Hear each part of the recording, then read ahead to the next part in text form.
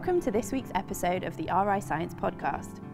Professor Anne Ferguson-Smith describes how our environment affects our genome and the intricate machinery of heritability. Anne goes through how we inherit genetic material from our parents, why you need both a mother and a father, and why our actions may have genetic consequences for future generations. Tonight we're exploring an issue that, according to something I read on Twitter this week, don't judge me, has become dangerously fashionable. It's epigenetics, of course. The science of epigenetics has been around for quite a while, and like any big, exciting area of science, it's also been very well hyped. We've been told that everything we know about nature and nurture will have to be rewritten, that we might have to be careful about how we behave, from smoking to overeating before we have children, in case we pass on some kind of terrible legacies to our children and our grandchildren. And as a parent of a 2-year-old, I can tell you myself, it's a topic that has worried me for many years.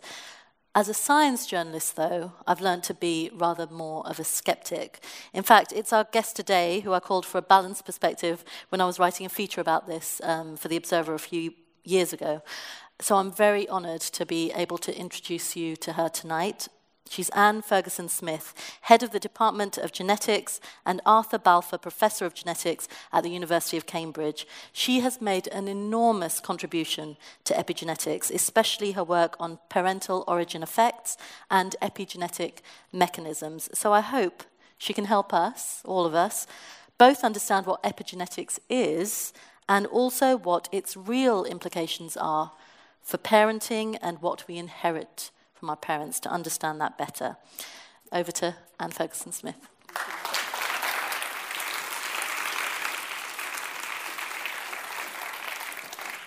Thanks, Angela. It's a real pleasure to be here. This is one of my favorite places.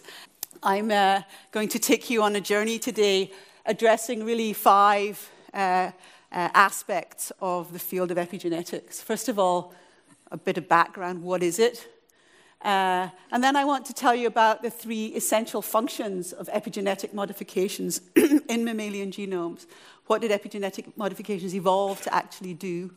Then I want to tell you a bit about my favorite epigenetic paradigm, that of genomic imprinting, which is a really epigenetic mechanism, a process that is caused by epigenetic modifications. And actually one of the challenges that you'll see as I talk is really trying to attribute outcomes to epigenetic events. People correlate epigenetic states with outcomes, but actually showing that they cause outcomes is very, very difficult. And imprinting is one of the paradigms which we really know is epigenetically controlled, and it's provided a very useful model for understanding epigenetic inheritance.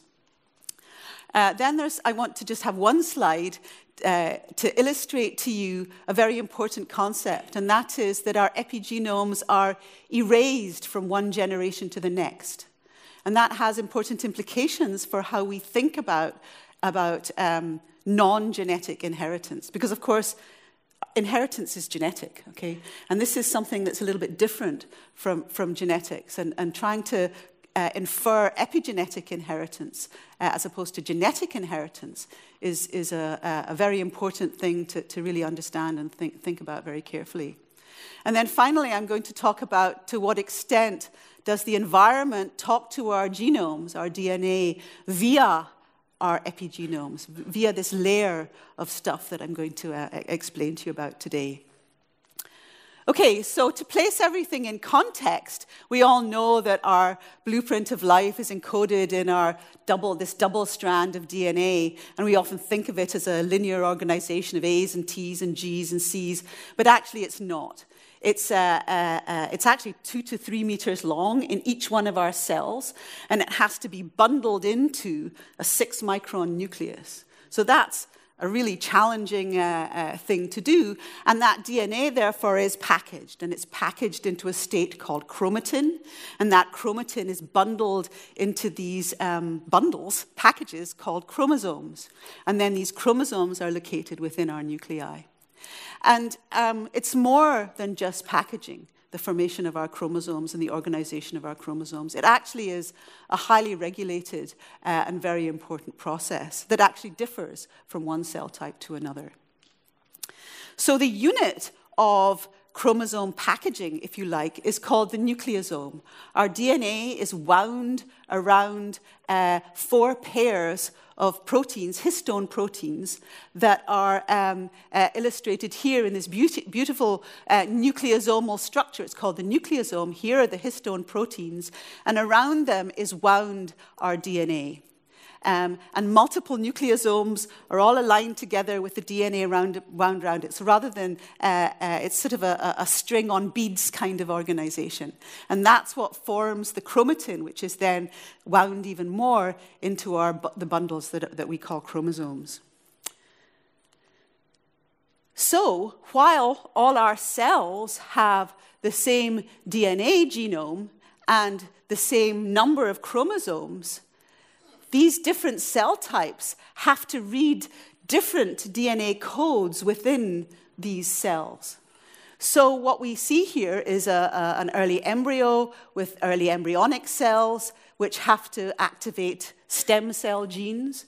Here are neurons here. They have to activate brain genes and keep the embryonic stem cell genes off. And here is an abnormal lung cancer cell that expresses cancer genes. And this is all happening from the same chromosomes and the same DNA. So really, something is making this DNA be read differently. And in fact, if you keep track of what's going on in the New Yorker magazine recently, there's a big debate as to what's the most important stuff that does this, that makes DNA be read differently in cells. And without doubt, one of the most important features are these factors, these proteins called transcription factors. These are proteins that bind to the DNA at specific regions and turn specific genes on and off. But the other key component of this process is a so-called epigenetic one. These modifications, chemical attachments to the DNA and to these core histones that contribute to the accessibility of the chromosome to these transcription factors and allow genes to be on or off. So while we have one genome and each cell is expressing a different repertoire of transcription factors, each cell, we also have many epigenomes that are specific to these cell types that interact with these transcription factors and regulate the reading of the DNA code in these different cell types. Right, so this is where I start to talk a little bit about, I've talked about epigenetics, but I haven't really told you what it is. My friend Kat Arney recently wrote a very entertaining book called Herding Hemingway's Cats, and it's about contemporary molecular genetics and all the cool things about genome regulation that we think about today. And chapter 10 is about epigenetics, and she calls it Pimp My Genome. And actually, if you want a definition of epigenetics, pimping our genome is exactly what epigenetics is. But of course, you can't get a grant for on pimping genomes. So actually, over the years, there have been a number of explorations as to what epigenetics, what might be the right definition for epigenetics. I mean, literally, of course, it means above, on, or over genetics, which is the study of genes and heredity. And that's actually what it is. It sits on top of our genes. I think the most accepted one now is from Adrian Bird, who's very, very wise and actually has been, he's really the father of DNA methylation, and pretty much everything he's ever written about DNA methylation is absolutely correct. And I think that most of us in the field think that this definition is probably the most realistic one, which is about the structural adaptation of chromosomal regions so as to register, signal, or perpetuate altered activity states. So that's not really about transcription factors interacting with the genes. It's about something that is influencing the structure of the chromosome in such a way that impacts genome function. And the key feature is this heritability, this perpetuation. There's something about this which is about a memory that is not genetic, a non-genetic memory. So, but my favorite definition is this one. I think of it as genetics with knobs on, because I'm from Scotland. And actually, that's very much what it really is. It's about genetics, our genetic material with knobs on it that influences how that genetic material is functioning. But there is this concept of perpetuation, memory, and heritability that I will allude to as I go through. So what are these knobs? What are these epigenetic modifications to the DNA and chromatin that affect how our genome functions? Well, the first thing, the one that we know the most about, actually, is DNA methylation. So at the C nucleotide in mammalian genomes, there is an opportunity for the fifth carbon to acquire a methyl group on it. The important thing about DNA methylation is that it can be maintained during cell division by a very well understood enzymatic process. It can be perpetuated as a memory from one cell to its daughters. There is no other epigenetic modification for which this is true. So this provides a somatic cell heritability, a body cell heritability of an epigenetic state that is non-genetic. You can transmit information from one cell to another that is not genetic. So it's almost like the heritability of DNA itself, that you have the ability to transmit a memory of methylation from one cell to its daughter. The other set of knobs that we know about are these modifications to the core histones. So these histones are sitting in the middle of the nucleosome, surrounded by DNA, and they have these tails sticking out like this. And these tails on this protein have the possibility of acquiring chemical modifications. And that changes the properties of the protein. So, for example, this nucleosome that might have a modification, a chemical modification on this tail here, that modification might influence its ability to interact with a neighboring nucleosome. In fact, it does. So many of these modifications are charged, and they can affect repulsion and attraction between adjacent nucleosomes. And that has an impact on the structure of the way the chromatin is packaged. So I'm not going to go into lots of details about this, but basically this is the so-called post-translational modification of histone proteins with these chemicals that impact the organization of these nucleosomes. Now, this is not a heritable modification in the same way that DNA methylation is. To our knowledge, there is no enzyme that we know about that recognizes a modification on one histone and then after replication puts that modification, recognizes the modification on the old one and puts it on the new one. It doesn't work that way. There is a regulated reassembly of chromatin after replication. So the marks can, in fact, be propagated through the presence of histones that are modified during replication, but it's not an enzymatic process.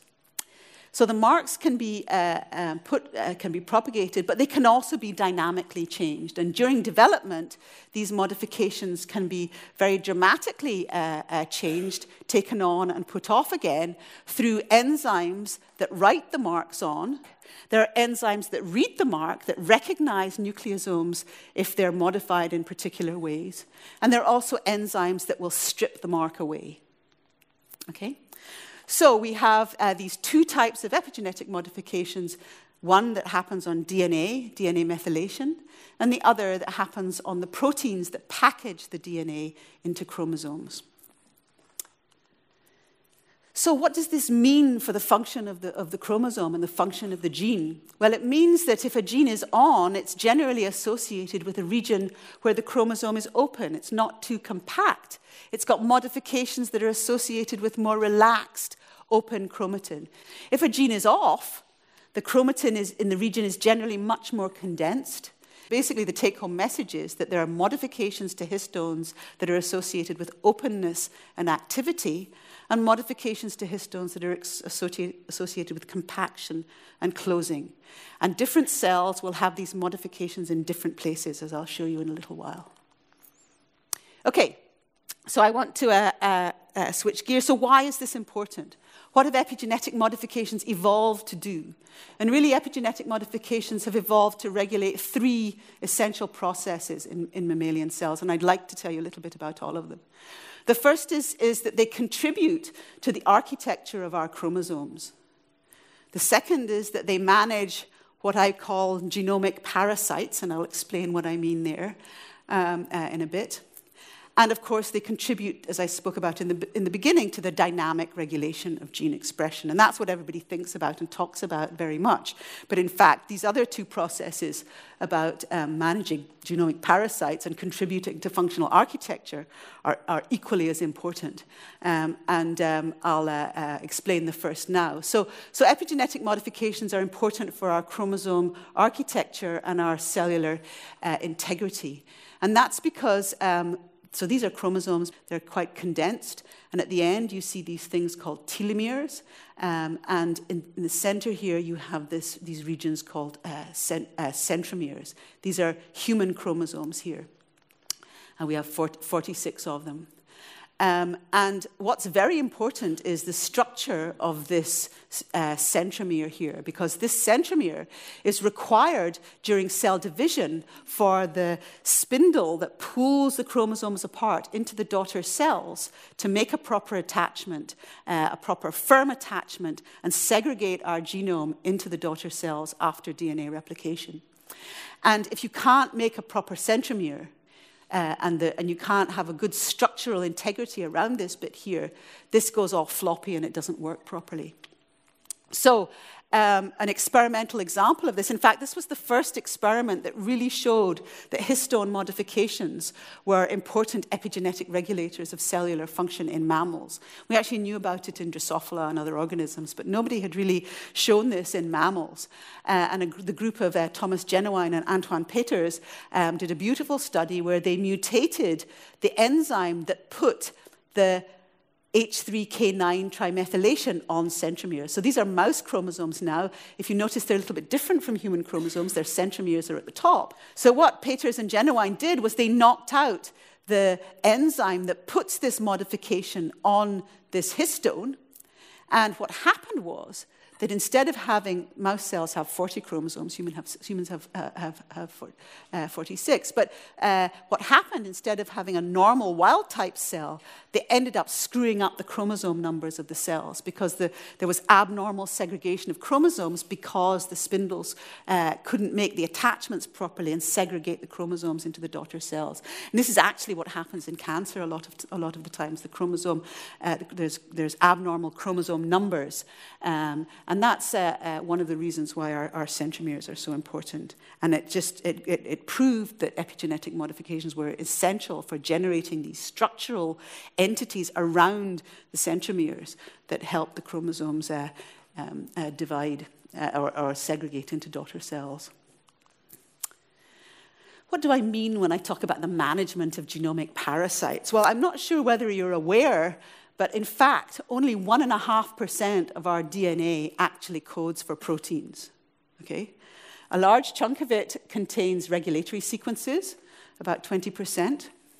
Another 15% contains regions that don't code for proteins, but are actually transcribed anyway, and I'll give you an example of why that's important.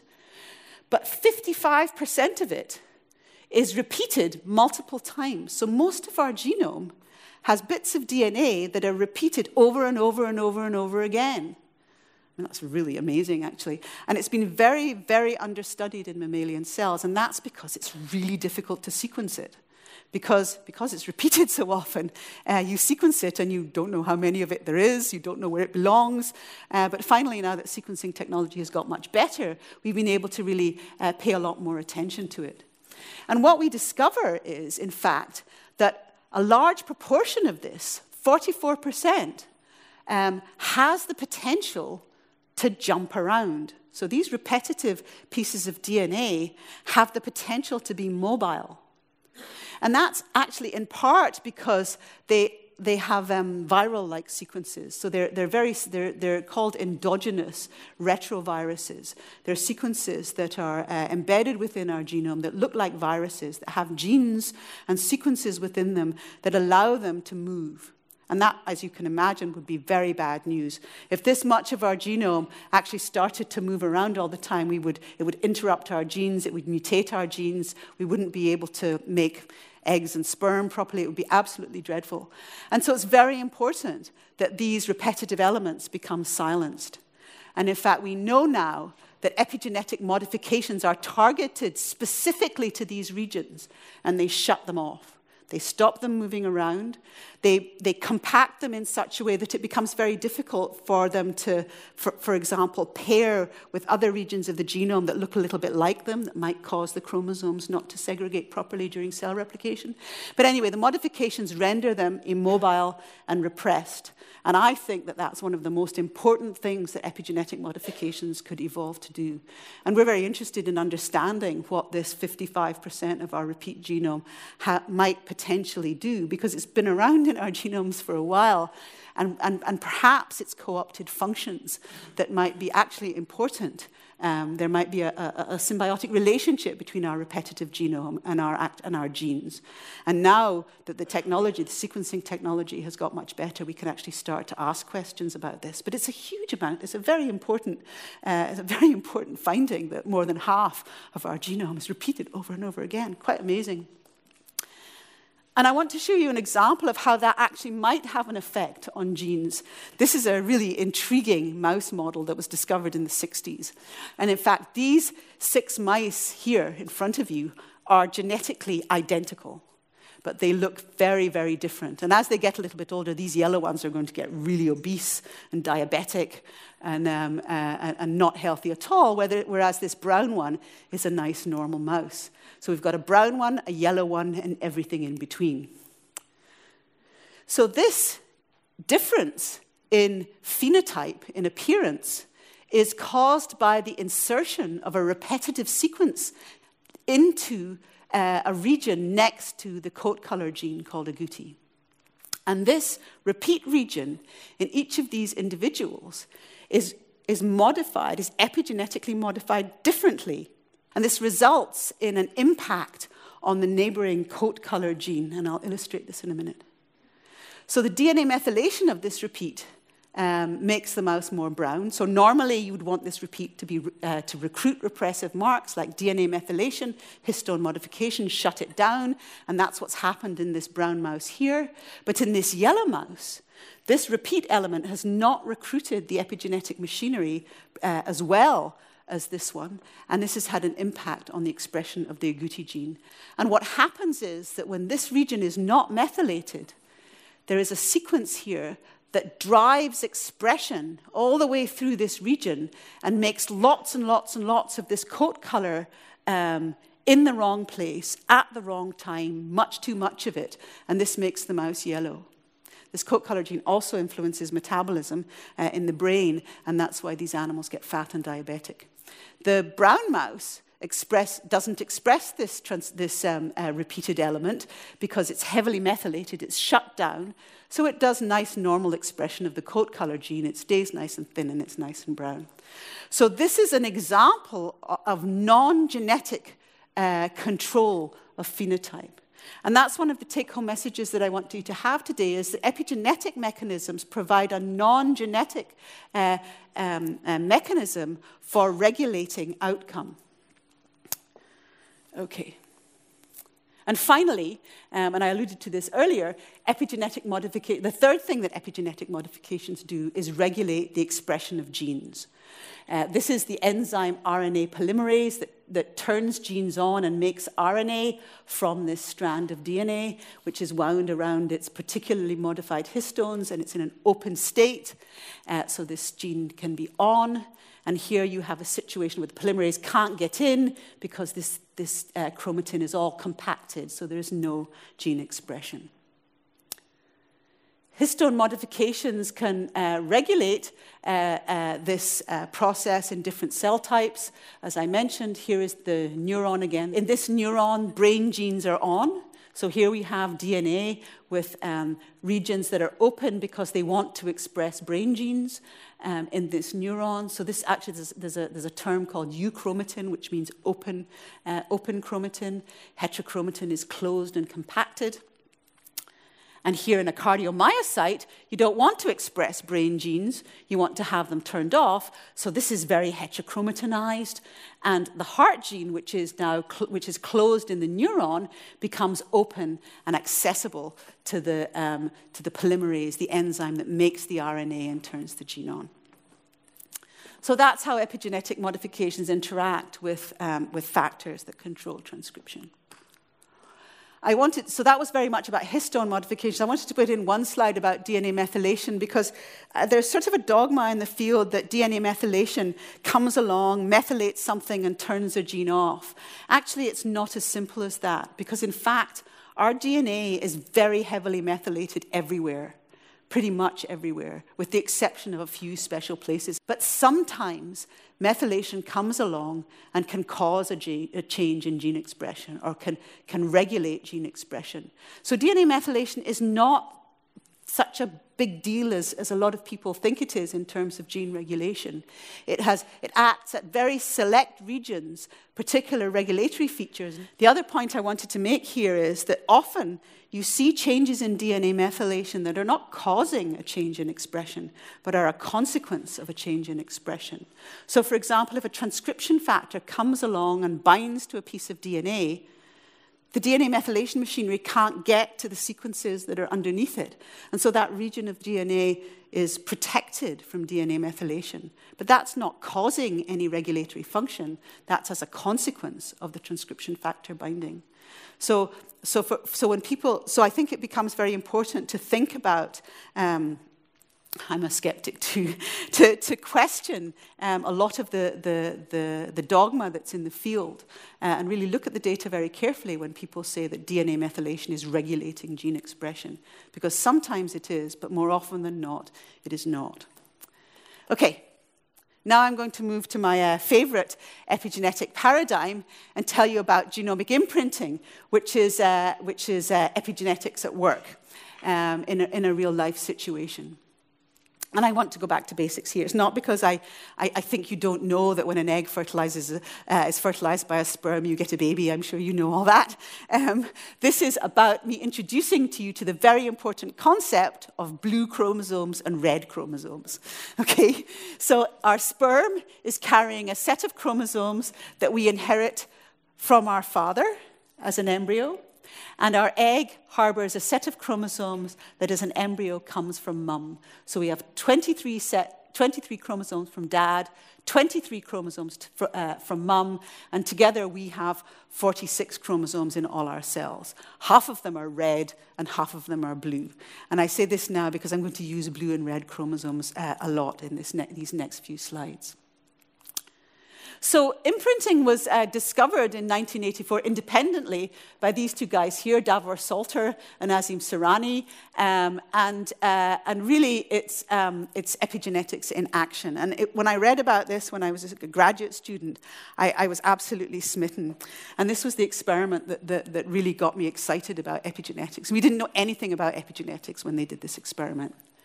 So what they did was they took a newly fertilized mouse egg called a zygote, and this is a bag of chromosomes that came in that have come from mother. So this is the egg. These were actually there all the time. This is the maternally inherited set of chromosomes, and here is the set of chromosomes that came from the sperm, and they're actually in two separate bags, and called pronuclei, and you can whip them out if you have a very small pointed needle and a very good microscope. And in fact, it was Sheila Barton who did this experiment. So she took out the male pronucleus and replaced it with a second set of female chromosomes, generating an embryo that had 46 chromosomes, but instead of one coming from dad, one set coming from dad and one set coming from mum, 2 copies came from mum. Or if she took out the female pronucleus and replaced it with a second male pronucleus, she generated a diploid embryo where both sets of chromosomes came from dad. And the embryos did not survive. So she took these embryos, put them into pseudo-pregnant recipient female mice, females that thought they were pregnant, and then they became pregnant with these embryos. And what happened was that the embryos failed. The diploid maternal or parthenogenetic or gynogenetic embryo makes a nice, normal-looking but very, very small embryo with very little extra embryonic tissues. They can't make a placenta. And here you have the opposite. In fact, you very rarely get an embryo at all. You mostly just get a placenta, and this is occasionally you get a very rudimentary, ugly little embryo thing. So this said that being diploid was not enough. You needed a set of chromosomes from mum and a set of chromosomes from dad to make a healthy mammalian baby. Now, that's not true of lizards and Komodo dragons and things, but it is true of mammals. And so I read about this and I thought, oh my goodness, these two sets of chromosomes, they actually look the same in terms of their DNA content, but they're functioning very differently. So these findings were really profound. Being diploid is not enough. You need a set from mum and a set from dad. That tells us that the maternally inherited set is functioning differently from the paternally inherited set. That's not what Mendelian genetics has told us in the past. The maternally and paternally inherited chromosomes seem to know whether they're red or blue. So this process of imprinting, this process that makes the two parental chromosomes different that they had shown in the mouse, is conserved in humans. So what's going on here? So here's where we have our blue and our red chromosomes. So here is, instead of looking at the whole genome now, I'm just picking out a pair of them, a pair of chromosomes. Here's a red chromosome that was inherited from mum, a blue chromosome that was inherited from dad. And we have two genes here. Actually, we have three genes here. This gene is not imprinted and represents most genes in our body. These genes are either expressed from both parental chromosomes or not expressed from both parental chromosomes. They behave the same way. But there's about 200 of the 20,000 genes that we have in our bodies, in our cells, that are expressed in the following way. They're expressed from only one of the two parental chromosome homologs. I want to say that imprinted genes are not expressed differently in boys and girls. This is not about being a boy or a girl. So when you were embryos in your mother's womb, you were all expressing the insulin-like growth factor 2 gene that you inherited from your father. Your mother's copy was silent. Males and females, all exactly the same, okay? So how on earth does the transcriptional machinery of the cell tell the difference between these two chromosomes? These two genes look the same, but it's only activating this one and repressing this one. And I'll come to that in a minute. It's about epigenetic modifications. In fact, it's about DNA methylation. So most of the imprinted genes have been identified now, and as I said, there's about 200 of them. And if we look at what they do, you can see that we've catalogued these, and we can see that they're important for making placentas, important for energy homeostasis, important for brain and behavior, and various other important developmental and postnatal functions. So there are these recurrent themes. So what happens when imprinting goes wrong? Well, there are quite a lot of, well, they're not actually quite a lot. It's very rare to find abnormalities where imprinting has gone wrong because there's not that many imprinted genes. But in fact, there are several key concepts in imprinting disorders that I wanted to share with you. Here's one that is very well studied, called Beckwith-Wiedemann syndrome. It's not a very severe disorder, except there's an increased incidence of childhood tumors in Beckwith-Wiedemann syndrome. It's a fetal overgrowth disorder where there's a multi-organ hyperplasia, organ overgrowth. And it's caused by the overexpression of a growth promoter and the absence of expression of an inhibitor of cell division. So there's too much cell proliferation going on.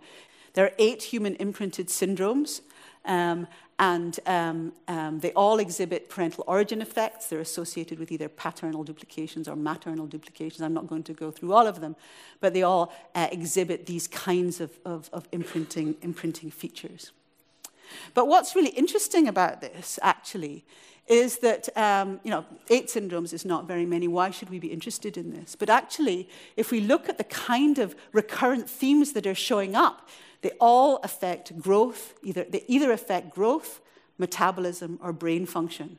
So there are features of mental retardation, behavioral problems, neurological disorders, diabetes, obesity, growth phenotypes, and cancer. And in fact, these genes are all contributing to pathways regulating very common diseases. So it's not just imprinted disorders that are, so we can learn by understanding the function of these genes in these contexts, we can learn about the more common pathways, the pathways that are regulating these more common diseases that these genes are influencing. And perhaps mutations in these other pathways would result in similar disorders, but they're not imprinted. So how does the expression machinery tell the difference between these two parental chromosomes? We know that imprinting is regulated by DNA methylation that differs on the two parental chromosomes. So this is just a zoom in now of the blue and the red chromosome at a particular imprinted gene. And you can see here is a DNA methylation mark that is on the gene when it's on the maternally inherited chromosome, but there's no methylation when it's on the paternally inherited chromosome. And this mark is what's happening in all our bodies at for example, the CDKN1C, this cell cycle regulator gene. Now, this mark actually was inherited, was placed on our chromosomes at a time when our two sets of chromosomes were separated from each other in the germline. And this is where the sex of the parent does come in. So the egg, a mother places methyl marks at this region in her germline, in her lineage that makes her eggs.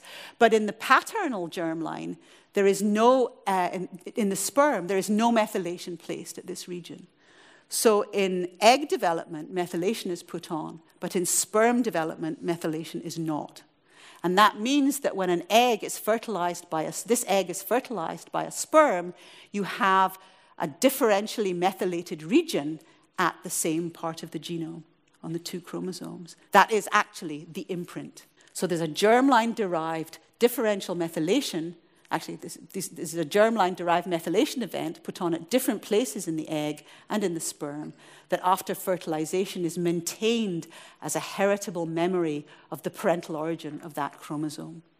So that chromosome always will know that it's a blue chromosome, and always will know it's a red chromosome, no matter where in the body it is, because it's inherited that differential mark. And because I told you that DNA methylation can be propagated from one cell division to another in all the cells of our body, it results in this memory of parental origin. So it is a real memory that is not genetic.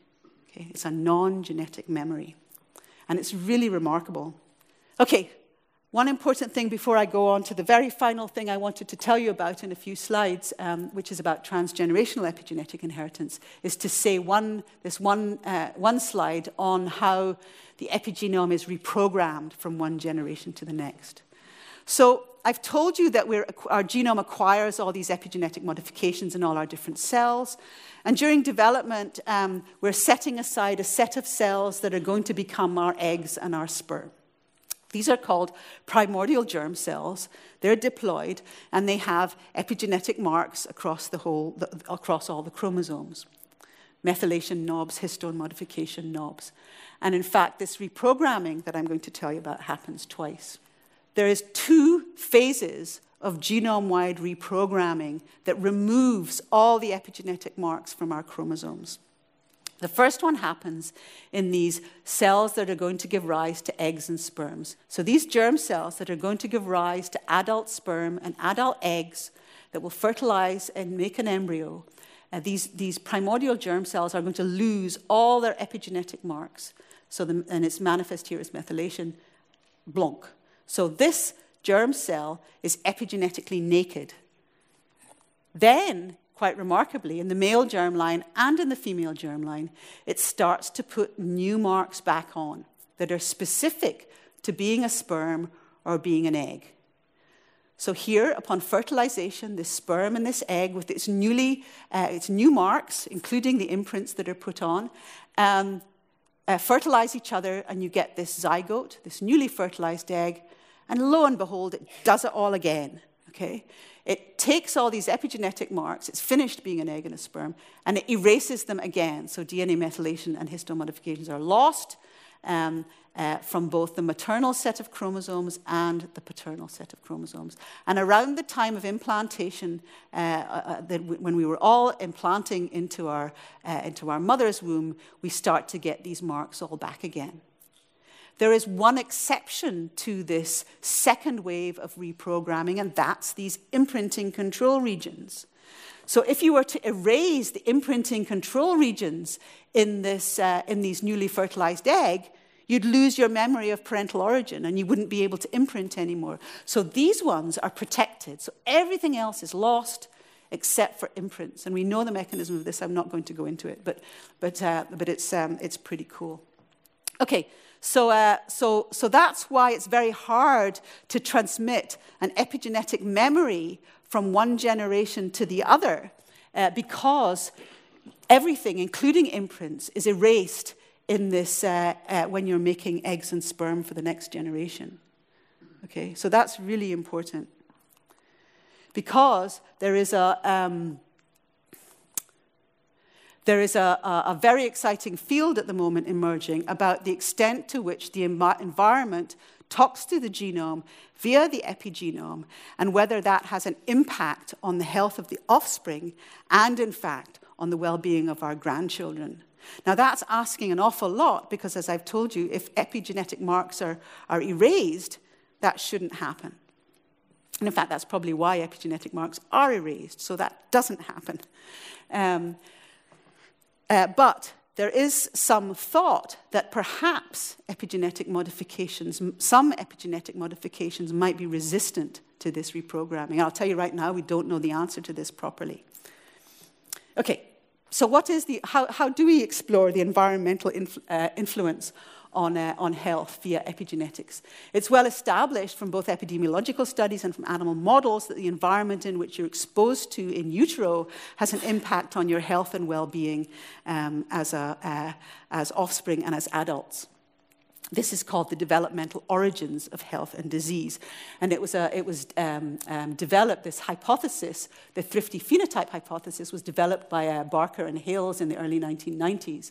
And the idea here is that if the fetus is developing in a nutrient-poor environment, it's being programmed to be born into a nutrient-poor environment, and therefore has a survival advantage over its offspring. It has a survival advantage. However, if this programmed fetus is born into a nutrient-rich environment, it's maladapted, it's poorly programmed, and therefore it has increased susceptibility to metabolic disease. And in fact, all the animal models and the epidemiological studies are consistent with this kind of idea. So there's become a dogma in the field that this memory of environmental compromise in utero is an epigenetic one. And in fact, the evidence for that is not very clear at all. I'll say right now is we don't know what the mechanism is. We know that there is some sort of memory of an insult, but we don't know what that mechanism is. Animal models are very useful for exploring this. So you can starve a pregnant female, her pups will be born small, and they will go on to get fat and diabetic, or have cardiovascular disease, or have neurological defects. But what's very interesting is that in some cases you can take these animals fed normally and, in fact, transmit this phenotype from one generation to the next.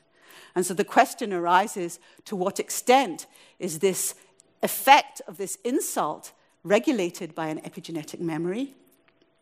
And to what extent is this transmission from one generation to the next caused by an epigenetic memory that perhaps might fail to be properly erased during the germline reprogramming that I told you about?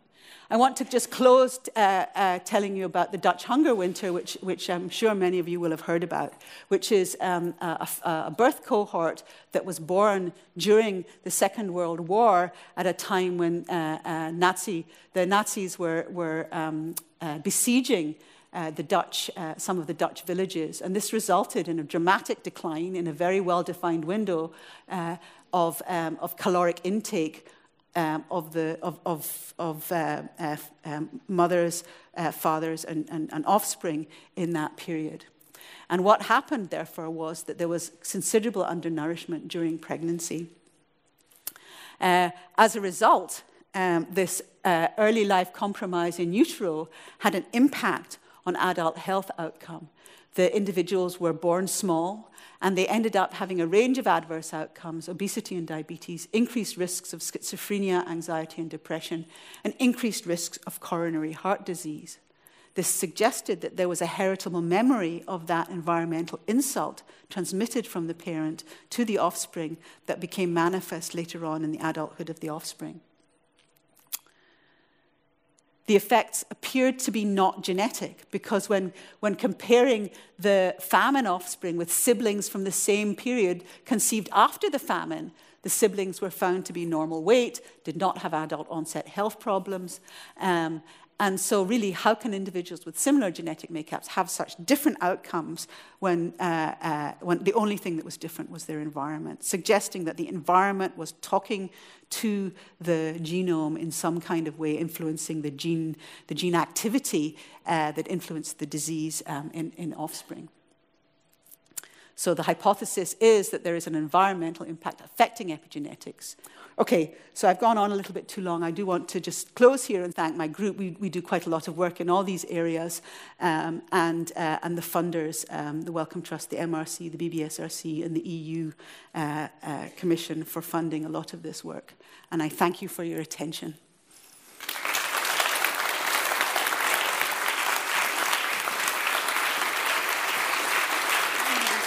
That was excellent. Really, really good.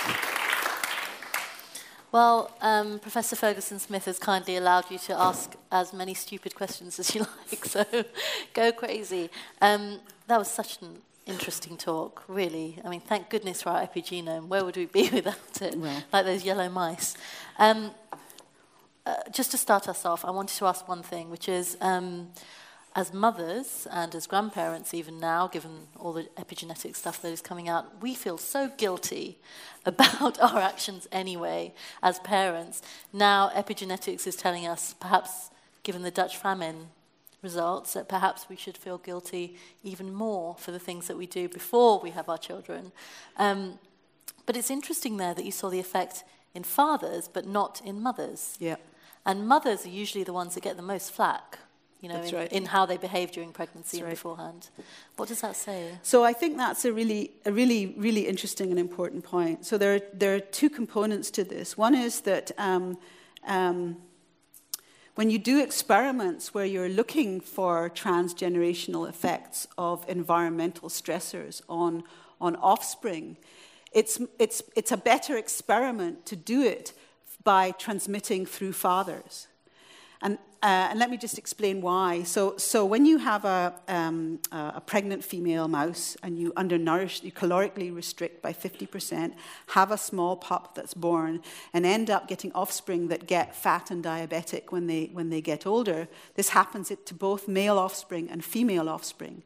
But female offspring that you want to study there, if you want to study the offspring of the females, it's confounded because these females are fat and diabetic, and you don't know if the impact on the offspring is because they've been exposed to a diabetic mother in utero, or because the grandmother was exposed to undernutrition. So that's not a very clean experiment, and it's very difficult to interpret.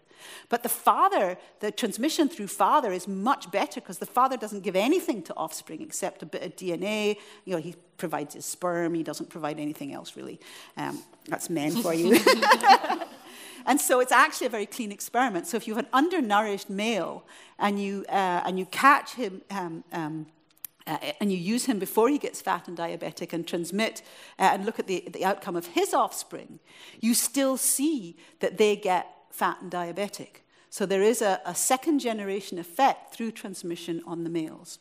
So this model that we work on, which is this 50% caloric restriction of a pregnant female, looking at her male and female offspring, and then looking at the offspring of those males and females, the grandchildren, we see very different outcomes when we look at the offspring from the daughter compared to the offspring from the son. In fact, in contrast to there being a more severe effect in offspring from the daughters, the effect is more severe from the fathers, from the sons that were undernourished. So what this suggests is that that there may be, well, let me just tell you the data. So you have the son is born small, and his offspring are born small and get fat and diabetic, and this happens at a penetrance of over 90%. So 90% of his offspring exhibit the phenotype. On maternal transmission, it's only 30 or 40% of the offspring. So the outcome is much more severe if you've had an undernourished dad than if you've had an undernourished mum. And one of the hypotheses that we're interested in testing is whether, in fact, mother provides some sort of protection. So there's a program, the mother knows that she's had this compromise, and she's programming her offspring to be protected against it. It's quite a difficult hypothesis to test, but one of the mechanistic ideas that we're looking at is the idea that mitochondria, which is the energy fuel pump of the cell, which is inherited from mother, is actually programmed to provide some protection, and that the paternal offspring, the offspring of fathers, don't get a programmed mitochondria because their mothers have come from a normal, healthy source, and it's the fathers that have been compromised. Does that make sense? So yeah, so basically there are outcomes that are different depending on whether you're inheriting the compromise from your mother or your father, and sometimes the phenotype is more severe if you inherit from father, and we really don't know what the mechanism is. That's fascinating. Okay, any other questions from the audience? Here we go. Here's one. With the experiment where the mothers are starved and the affecting the sons, has it been taken? Does it know how long, how many generations it's survived? I mean, 10 generations? How many generations? So that's a great That's a great question. So, and a very important question, because the reason why it's an important question is because in a mother that is undernourished, there is her fetus, but not only is there her fetus, but there are the primordial germ cells that are going to give rise to the eggs and sperms of her grandchildren. So, in fact, those germ cells are seeing the environmental compromise as well. So when you stress a mother or undernourish a mother and ask what happens in her grandchildren, that's not a true transgenerational experiment, because the germ cells that gave rise to those grandchildren also saw the stressor and the compromise. The question you ask is exactly the right one, because to be a true transgenerational experiment, you have to ask what happens to the great-grandchildren, the products of the germ cells that never saw that undernourishment when they were in that grandmother. And if you were to ask me, a couple of years ago, I would have said, they'll be fine. This is a short-term thing. But actually, the experiments are ongoing at the moment, and actually it looks like there is some kind of impact. The numbers are still low, but it looks like there is an effect to the next generation, and that's going to require a lot of animals to quantify this properly. But it's a very important question, and it has huge implications for mechanism.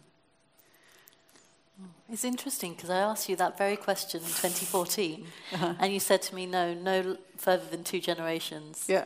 And so things have moved on. Well, it takes a long time to do these experiments. No, I understand. I think I probably said, I don't think so. I can't imagine it would possibly go another generation.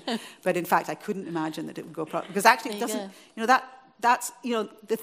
I'm a geneticist. Okay, to inherit things from one generation to the next, the mechanisms, the most parsimonious explanation are genetic mechanisms. So to try and of course we know that we can transmit genetic things for many, many, many generations. So to transmit non-genetic things is actually, really quite difficult to get one's head around. Okay, well, here we go.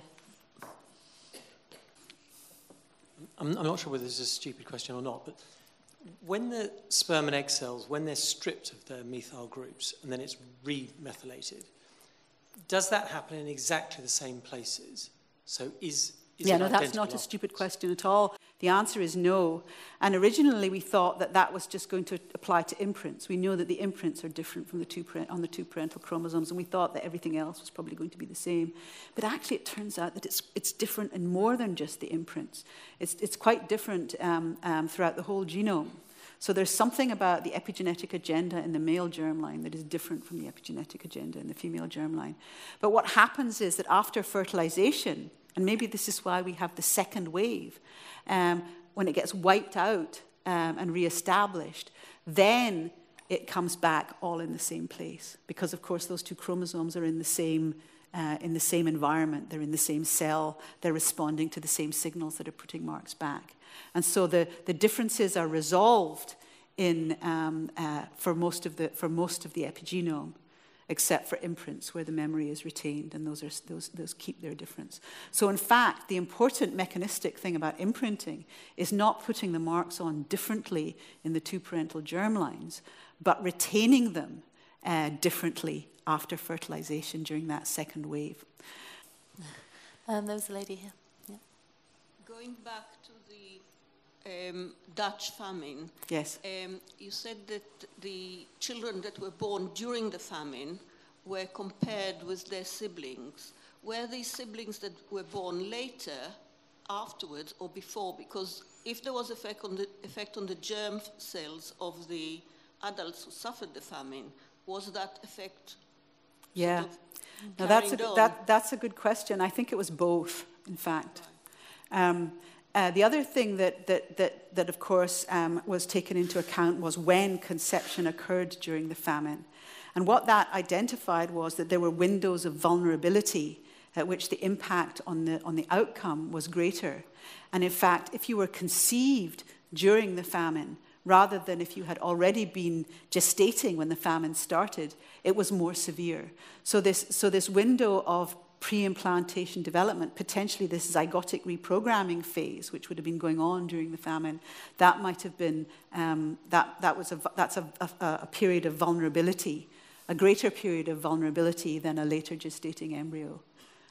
The other interesting thing is that there was a similar famine in the Soviet Union, I believe, and that famine continued for much longer. And they looked at the outcomes of individuals who were conceived during famine and born during famine, and were continued to be nurtured during a famine period, and they didn't have these onset diseases. Very, very consistent with this thrifty phenotype idea of Barker and Hales, that that during gestation you're being programmed for a compromised environment. If you're born into that compromised environment, you actually do better than if you're born into an environment where food is plentiful. And that was such an amazing talk. The answers were so interesting. I've got even more questions I want to ask, but thank you. Thank you. Thank you.